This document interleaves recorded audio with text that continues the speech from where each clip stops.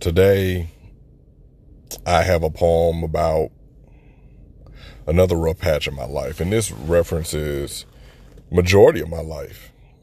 It is called Years of Tears. So, without further ado, here we go. For as long as I remember, I've hated myself. Even as a child, through my adolescent years and even into adulthood, the newfound love I have is still not enough to keep the demons at bay. The depression seemingly comes out of nowhere. I want to break the face of the man in the mirror. I've worn a mask for years. It's called a smile. Even trained my eyes and contoured my face to keep the lie up. Now it's harder. Lord, I'm so tired.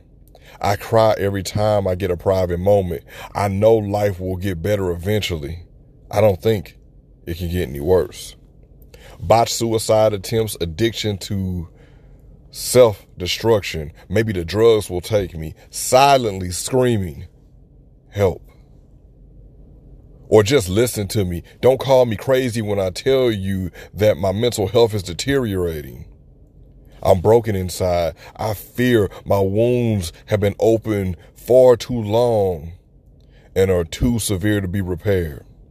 Tomorrow will be a replay of the same, and I will place my armor on and keep fighting my demons, waiting for the trumpet to sound.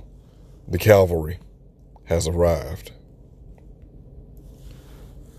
Yeah, and it's kind of hard to not tear up when you think about that. I wrote that back in 2012, and we're now in 2020. It was 8 years ago, and just think about like where I was then and where I am now. I still have my battles, but I am better. And then if I could go back and talk to that person who was in their late 20s and things that they were going through, and talk to, the person who I was, man, I would tell them that it's all going to be okay. It's all going to be okay. You're going to have to go through a whole bunch more, but eventually it's all going to be okay for you.